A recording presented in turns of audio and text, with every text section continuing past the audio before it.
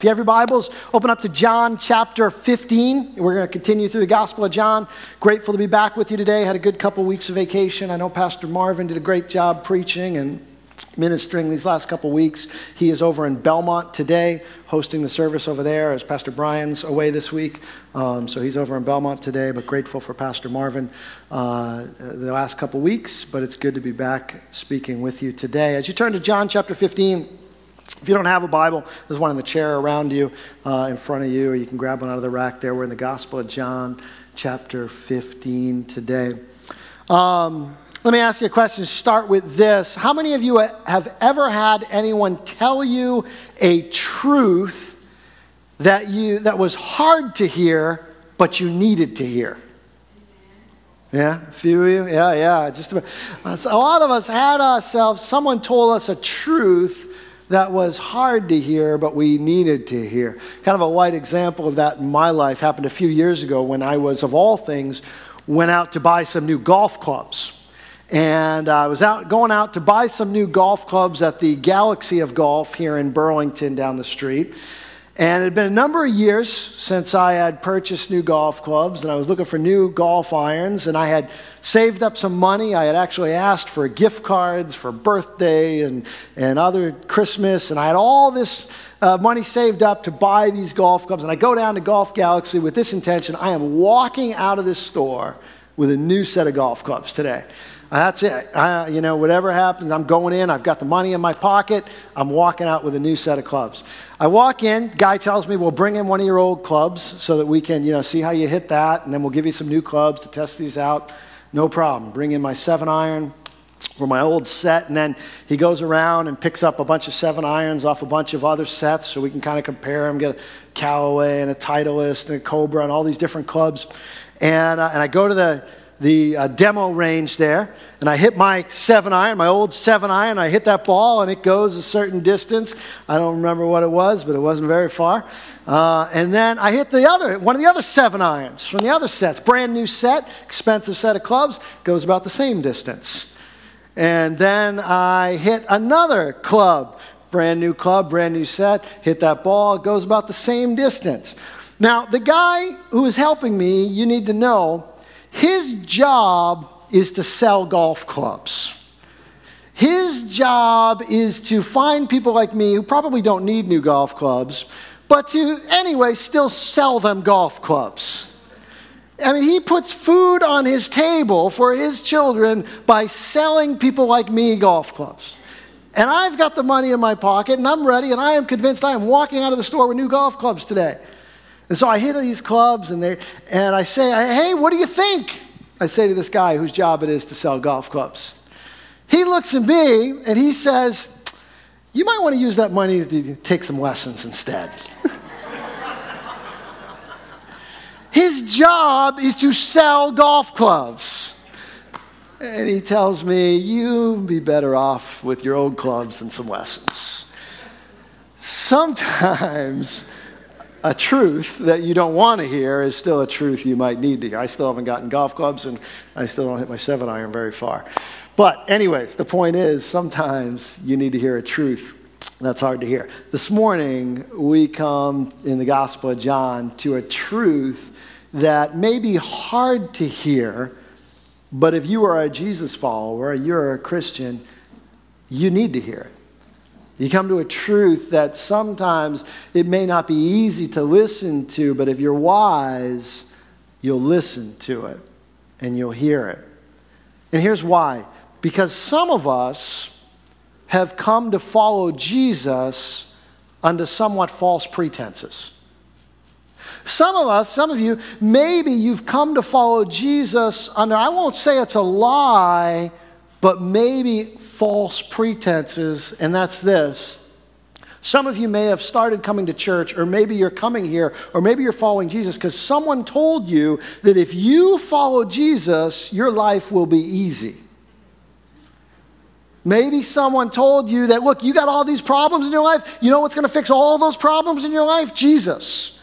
And if you'll just come to church, it'll fix all your problems, and life will be easy, and you'll be healthy, and you'll be wealthy, and you won't have to worry about this, so just come to church and follow Jesus, and your life won't be difficult. And what happens when that happens is sometimes you come and suddenly things get difficult, and you say, wait a second, I thought things were supposed, maybe not easy, but easier. I thought things were, what's going on? So Jesus, as we come to this part of the Gospel of John, shares some hard news with us, but he shares it for an important reason. And in John 16:4, let me start with this verse. He says, "But I have said these things to you, that when the hour comes, you remember that I told them to you. I did not say these things to you from the beginning because I was with you, that you would remember that I told them to you." Another translation says, "I have said these things to you as a warning." To warn you.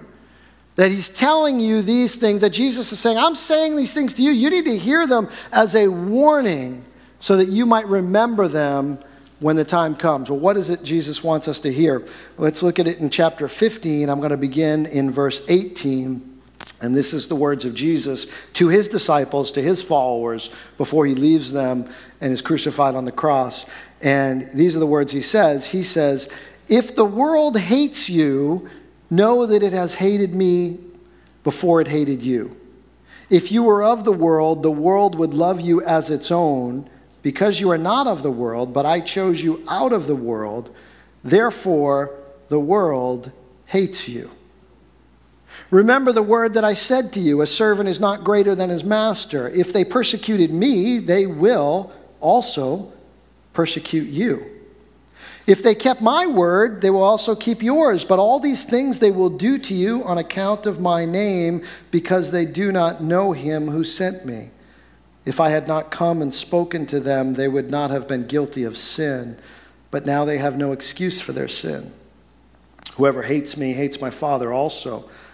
If I had not done among them the works that no one else did, they would not be guilty of sin.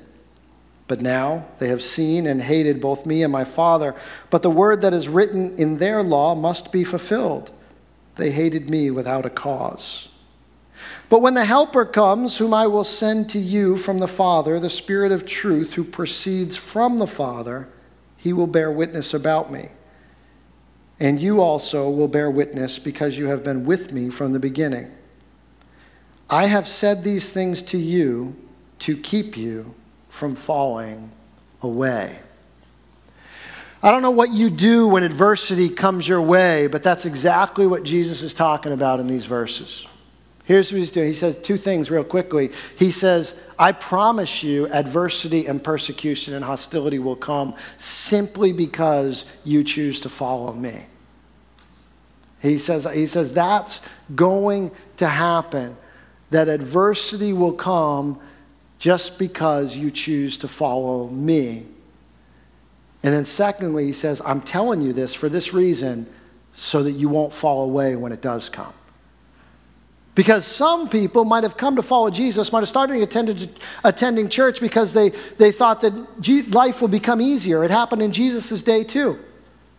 People saw the miracles, they saw the feedings, they said, hey, this is great. Jesus says, it's not all this. It's going to be difficult. In fact, he says, there are people who will hate you.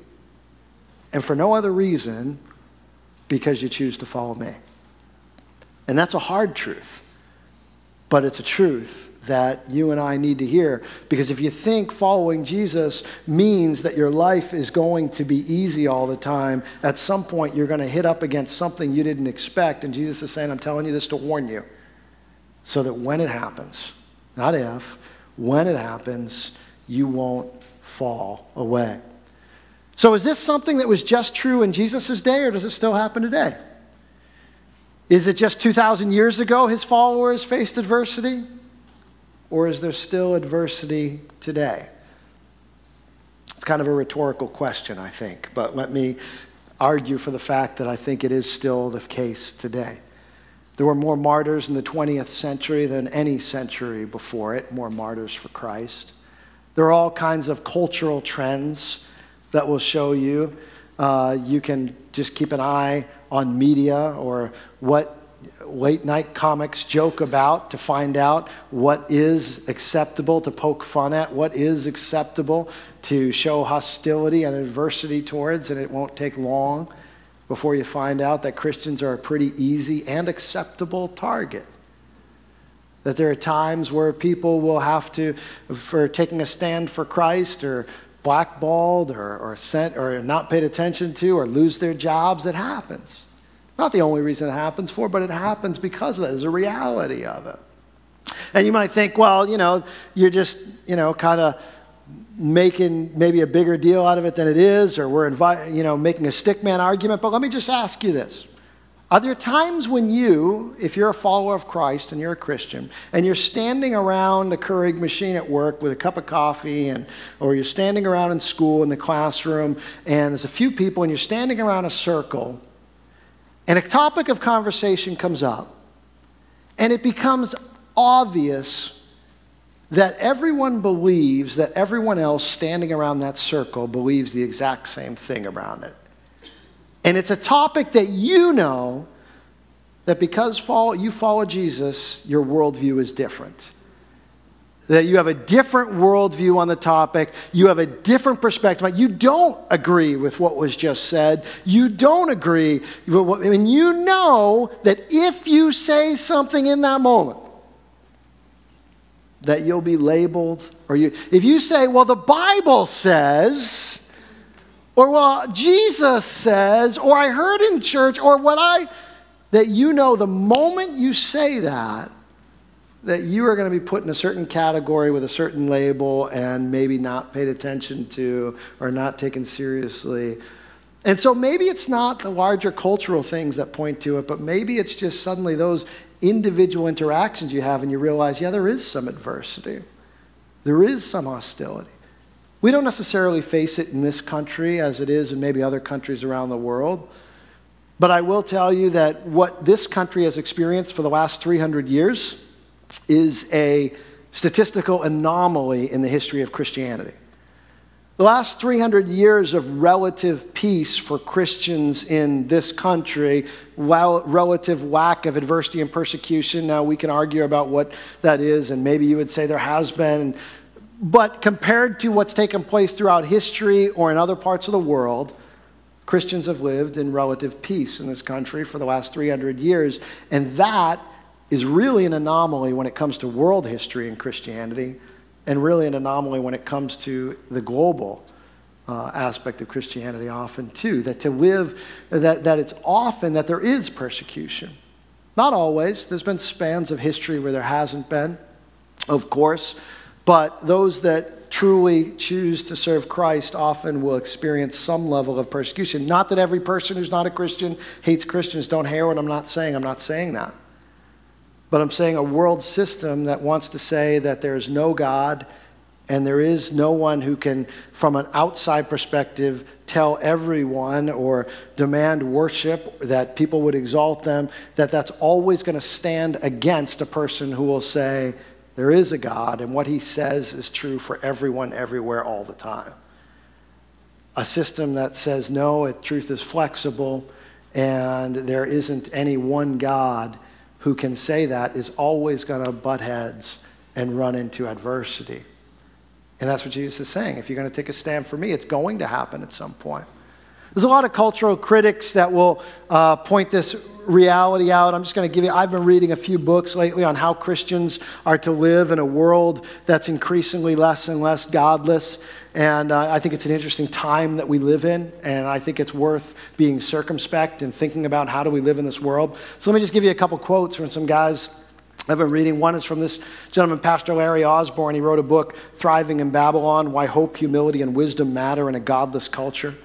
He says, we live in a world gone haywire. Our moral fabric seems to be decaying at breakneck speed. Things that were once shamefully hidden are now publicly celebrated.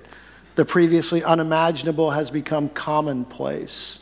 In a few short decades, our culture's response to Bible-believing Christians has gone from grudging respect to a patronizing pat on the head to marginalized indifference to outright hostility. one perspective. Another one is from Os Guinness, his book Impossible People. He says, the present stage of history and the character of the advanced modern world have combined to throw down a gauntlet before the church in the West that is as decisive as Rome's demand that Christians offer incense to Caesar as Lord. Now you might say, well, that sounds extreme. I'm not sure I believe that.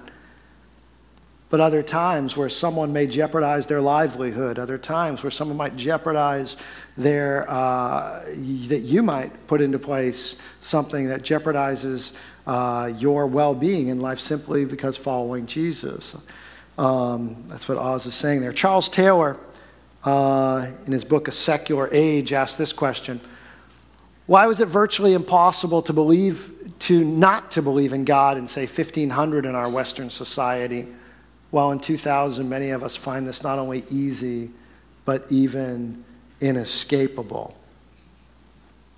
It's an interesting question to consider. I didn't live in 1500, neither do you.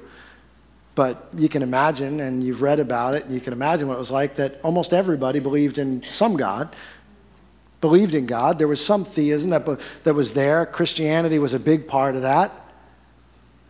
So why is it that a mere 500 years ago, if you're going to say, well, there's no change, things are pretty much, why is it that a mere 500 years ago, or say, everybody would say, yeah, there's a God, or the vast majority of people would, and yet 500 years later, we live in a world that if I asked you to, say, go on the commuter rail tomorrow, or take the subway tomorrow, and I asked you to look around on this train, and look around at the earbuds, and the iPhones, and the trendy clothes, and the newspapers, and I asked you, how many of you think are Jesus followers?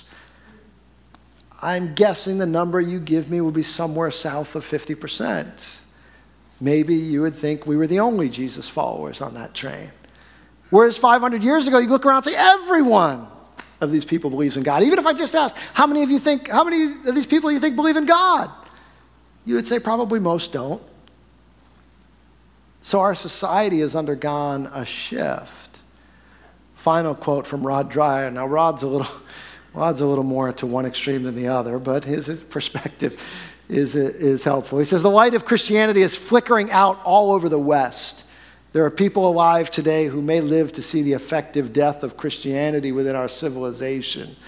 By God's mercy, the faith may continue to flourish in the global South and China, but barring a dramatic reversal of current trends, it will all but disappear entirely from Europe and North America. Now you might say that is really depressing. This may not be the end of the world, but it is the end of a world. And only the willfully blind would deny it. For a long time we have downplayed or ignored the signs. Now the floodwaters are upon us, and we are not ready. The church is flourishing in the world, but it is flourishing in the global South, places like China, underground, other places, but it's Europe, North America. The numbers are flat at best, and they're not even really flat. And so cultural critics would say, you look and you say there's this shift going on. And so how is a Christian to live in the midst of this? What is the call? How are we to live? It's not all bad news. But there is, I know you didn't come in today to feel, well, I just depressed you. Good thing the sermon's not ending here. But it may seem a little bit depressing now, but Jesus said this is going to be the case. And here's why it's going to be the case. Because in 15:18, he said, if the world hates you, know that it hated me before you. If you were of the world would love you as its own. So Jesus says, look, if you're going to stand with me, and the world system hated me, then it's going to hate you. Don't expect that it's going to just embrace and love you when you stand with me. There's going to be times you're going to face adversity for the only reason that you choose to follow Jesus. And then he said, one of the other reasons this is the case is because if you were like the world would like you. It's not hard. If you don't stand up and stand out, there's no reason to really have any adversity or hostility.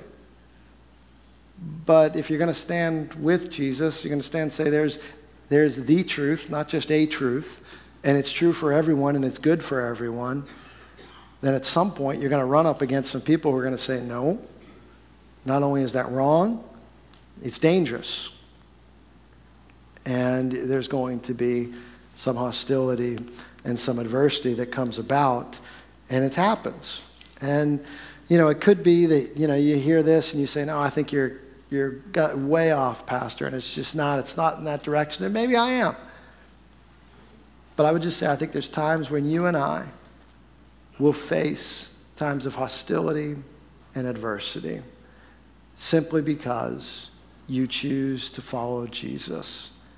And what will you do, and how do you respond in that moment and in that time? What hope is there? From this passage, just 3 quick points as we close. Jesus gives hope and help. Thank God he does. It's not all depressing. It's not that people will hate you and that's the end. He gives hope and help to us in the midst of that. So 3 things. First, he gives you peace. Chapter 16, verse 33. It says, I have said these things to you that in me you may have peace. In the world you will have tribulation, but take heart. I have overcome the world. Here's what Jesus says. Whatever tribulations and whatever troubles you will have in this world, you're not going to be immune from them. You don't get a pass just because you follow Jesus. You don't get a pass from the pain and the trouble that is experienced just because we live in this world, just because you follow Jesus. You will experience pain. You will experience tribulation. And one of those things may be that people are hostile towards you simply for following Jesus. But he says, that's okay, because I've overcome the world. And because you know that, you can have peace. In other words, knowing the end of the story gives you, or should give you, a certain level of peace about going through trouble in the midst of the story. It's like you already know the end. It doesn't mean you don't experience pain. It's kind of like a boxer at a boxing match sparring. That you might be sparring and, practicing, and you have some punches that land on you and they hurt, but the title's not on the line. It's not, you may have some punches that land on you when you're practicing, and those punches hurt just like they would in any other match, but the title's not on the line. In other words, Jesus has already won the war, even though you and I may still experience some pain in the midst of the battle. You having that certainty, Jesus says, should give you a level of peace. I've overcome the world. Harvard psychologist Daniel Gilbert, through a series of studies on people's happiness and unhappiness, wrote an article called What You Don't Know Makes You Nervous. And one of the conclusions he came to was this: an uncertain future leaves us stranded in an unhappy present with nothing to do but wait. If your future is uncertain, why are we so unhappy? Why do we get so anxious all the time? Because oftentimes, he says, the reason people in the Western world, in America specifically, have so much and yet are so anxious and so unhappy is because they're so uncertain about the future. And so it makes so much sense that 2,000 years ago, Jesus would say, have peace because I've overcome the world. Because you know the end of the story, because you know that Jesus overcomes, you're able to have peace in the midst of it. Second thing you have in the midst of adversity and in the midst of hostility is power. Jesus says, I'll send a helper. I'll send a helper for you. I'll send the Holy Spirit. Chapter 16, verse 7, he says, nevertheless, I tell you the truth. It's to your advantage that I go away. For if I do not go away, the helper will not come to you. That's a powerful statement, because a lot of us would say, man, I wish I lived in Jesus' day. Wouldn't it be great to have walked the earth when Jesus walked the earth? Wouldn't it be cool to be, there and seeing him do miracles? Sure, it would have been. But what Jesus says, it's better when I went away. It's better for the people when I went away that came after that, because they have the helper, the Holy Spirit that God released after Jesus ascended back into heaven. He says, nevertheless, I tell you the truth, it's to your advantage that I go away. For if I do not go away, the helper will not come to you. But if I go, I'll send him to you. And when he comes, he will convict the world concerning sin and righteousness and judgment. Concerning sin, because they do not believe in me. Concerning righteousness, because I go to the Father, and you will see me no longer. concerning judgment, because the ruler of this world is judged. I still have many things to say to you, but you cannot bear them now. When the Spirit of truth comes, he will guide you into all the truth, for he will not speak on his own authority, but whatever he hears, he will speak, and he will declare to you the things that are to come. He will glorify me, for he will take what is mine and declare it to you. All that the Father has is mine. Therefore I said he will take what is mine and declare it to you. Jesus says, I'm going to go away, and you'll experience some hostility. You'll experience adversity simply for following me. But you can have peace because I've overcome the world. You know the end of the story. And you'll have power. You'll have the power to live this life that I've called you to live, because the Holy Spirit's going to come, and his job is, one, to convict the world of sin. You don't have to convict the world of sin. The Holy Spirit will do that. And his job is to lead you into all truth and to guide you. The word there for helper, the Greek word, is paraclete. And it has an image attached to it. It's a military image. And a paraclete in the Greek military were two warriors that would go out together. And when they would fight back to back. The paraclete would be on your back facing the other way. So what it essentially does is eliminates your blind spot. But in other words, what Jesus is saying is, I'll send you a helper who's got your back. That you won't have to walk through the adversity and the hostility that I'm telling you you're going to have to face by yourself. So when you're in a situation where you're speaking up for Christ, your stand for Christ is going to cost you something, and yet you know just as much that in that moment God is telling you to speak and stand up, that Jesus says there's a helper that'll be with you, and he's got your back. And it may cost you something, or you may think it's going to cost you something. Maybe it costs you a level of prestige. Maybe it costs you a promotion. Maybe it just costs you respect in people's eyes, and that's something that you're fearful of. That's something that we're all fearful of. Nobody wants that. And yet Jesus says, when you are confident that you have to do that God's called you to do that, and it's going to cost you something, that there's a helper. There's a paraclete. There's a warrior. There's a power that's with you, and he's got your back. Doesn't mean everything always works out the way you would want it to every time, because if it meant that, there would never have been a martyr for the Christian faith. Doesn't always mean that. It means you'll never walk through it alone, though. And it means that God will be with you. So he gives you a power as well as a peace. And the final thing is he's made you a promise. Chapter 16, verse 19 through 22. Jesus says, Jesus knew that they wanted to ask him, so he said to them, "Is this what you are asking yourselves, what I meant by saying, a little while, and you will not see me, and again a little while, and you will see me? Truly, truly, I say to you, you will weep and lament, but the world will rejoice. You will be sorrowful, but your sorrow will turn into joy. When a woman is giving birth, she has sorrow because her hour has come, but when she has delivered the baby, she no longer remembers the anguish for the joy that a human being has been born into the world. So also you have sorrow now, but I will see you again, and your hearts will rejoice, and no one will take your joy from you." Now, this may shock you, but I have never given birth. So I'm not going to pretend to even have any idea what that pain is like. And some of you ladies who have given birth may hear those words and you say, "Jesus, I am with you on every word you have ever said. But forgetting the pain of childbirth, I have a hard time going with you there." I don't know if that's the way you're feeling or not, but here's what I know. If it was not true what Jesus said, then everyone would be an only child. If it was not true what Jesus said, then everyone will be like, "All right, that's the end of that. We're done. Never again."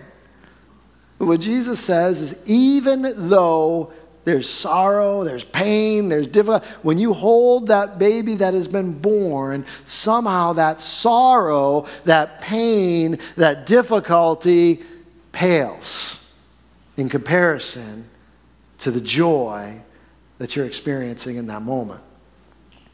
And he says, here's the promise, that you in this world will experience hostility, adversity, tribulation, trouble, difficulty.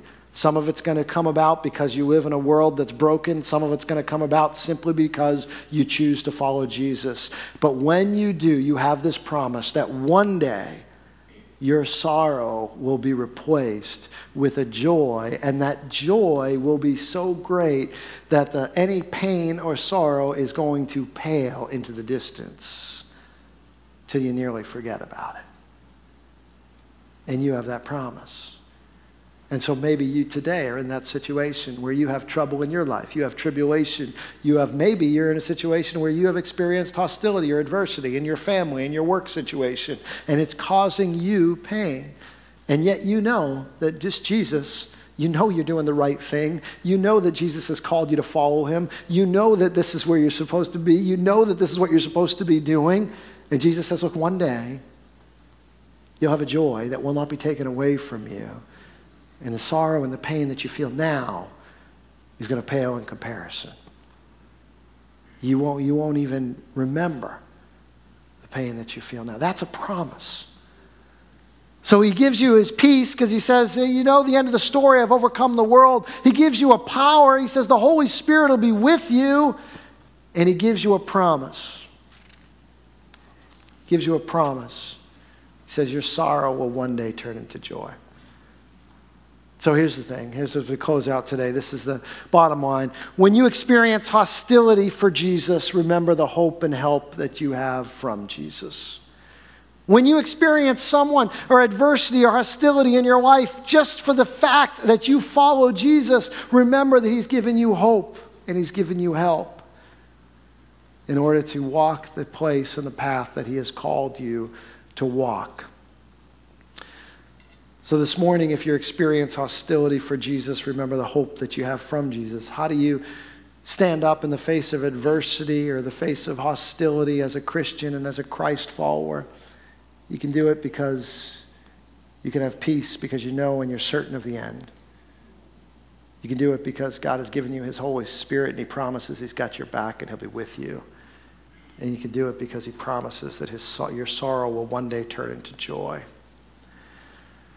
So if you're in that situation, that's your hope this morning. But maybe you're here this morning and you're in a situation where you're not experiencing a lot of hostility. In fact, this message, you've heard most of this message and you're like, you know, I'm not sure I can relate to that.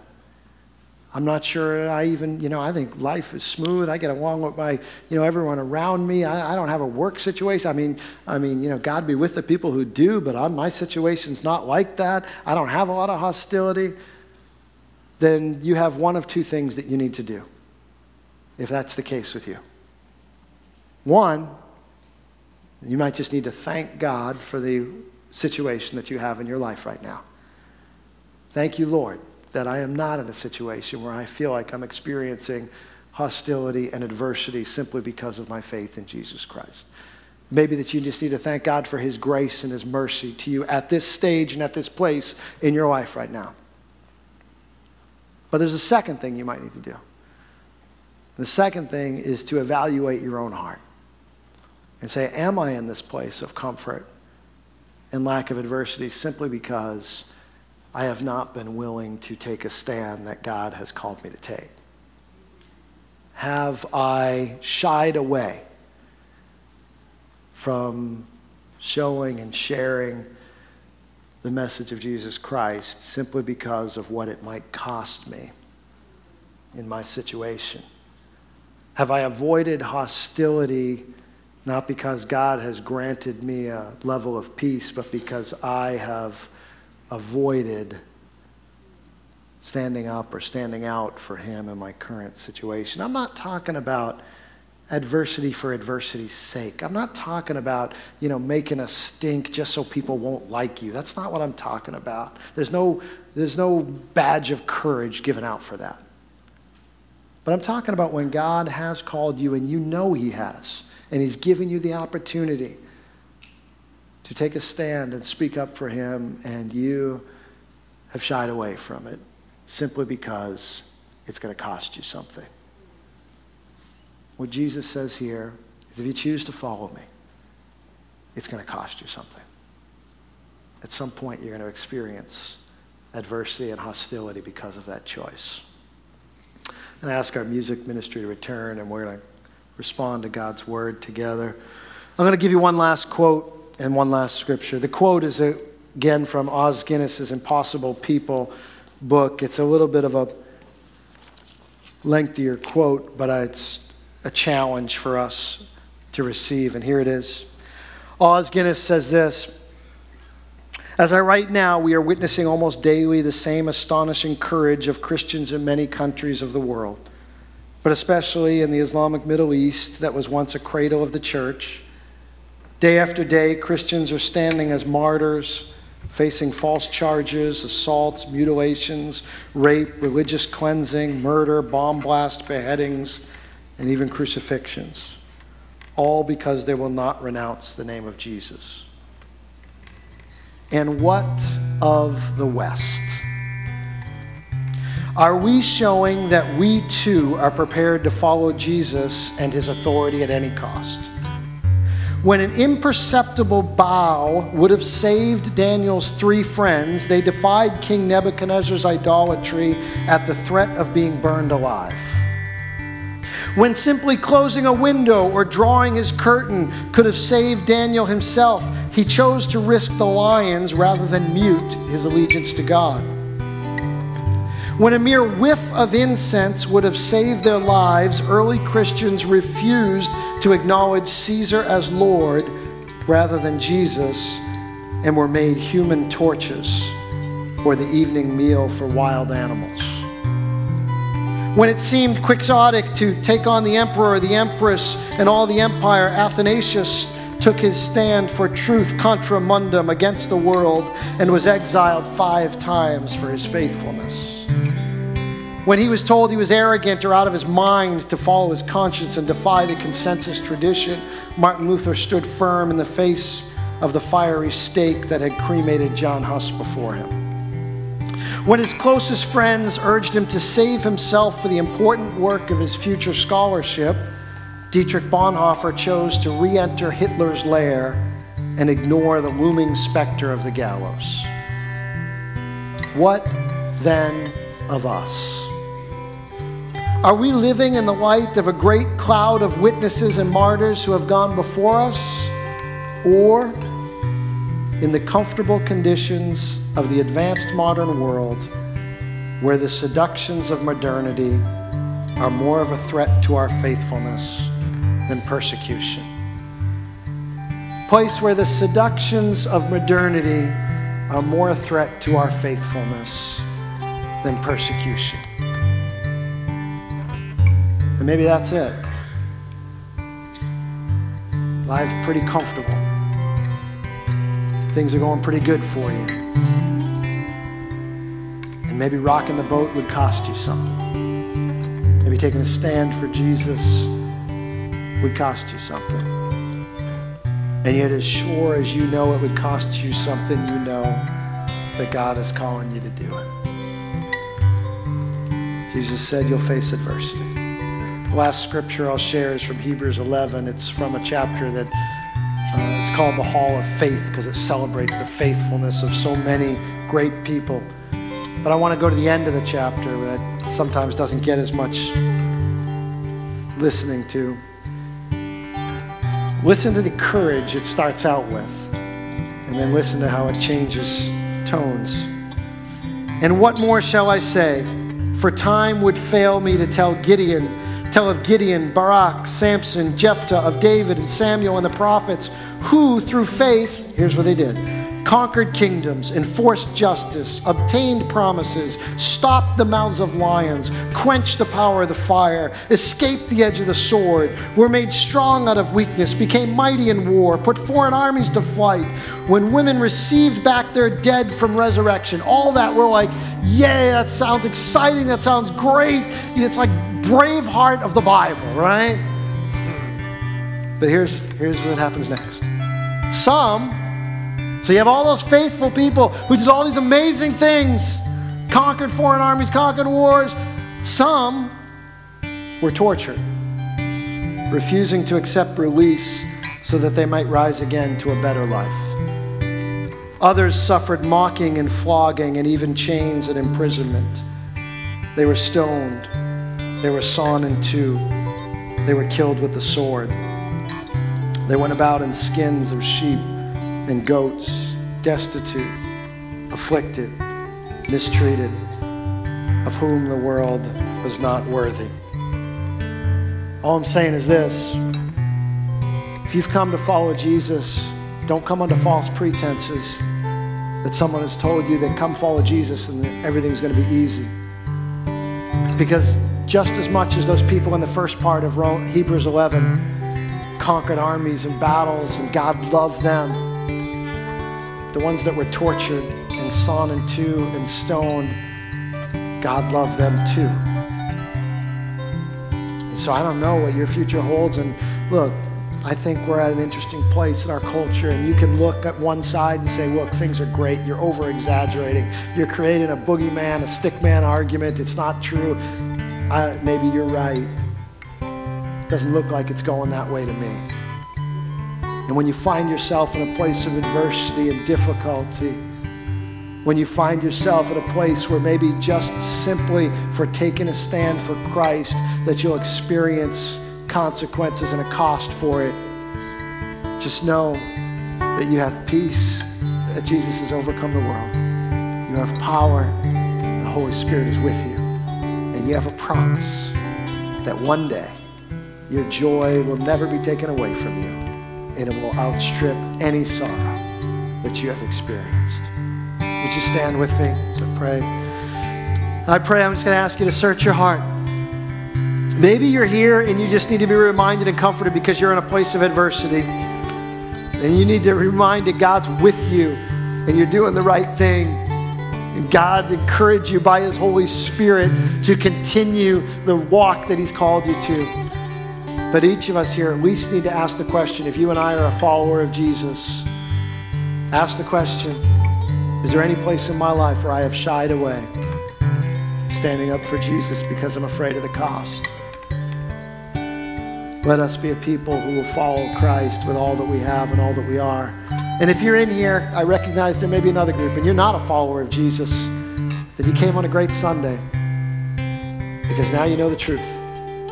If you choose to follow this God, if you choose to make this Jesus Lord of your life, you get all those promises of grace and forgiveness and mercy and love and eternal life and heaven and a community of believers and all of that.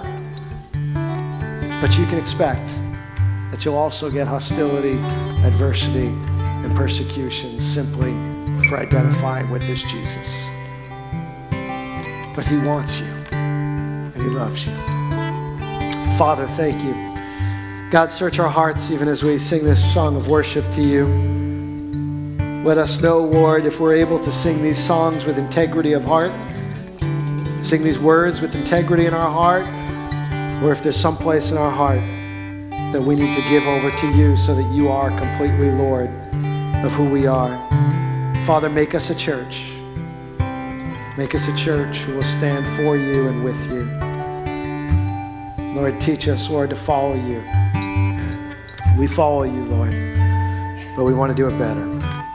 Teach us how to do that, Lord, today in Jesus' name.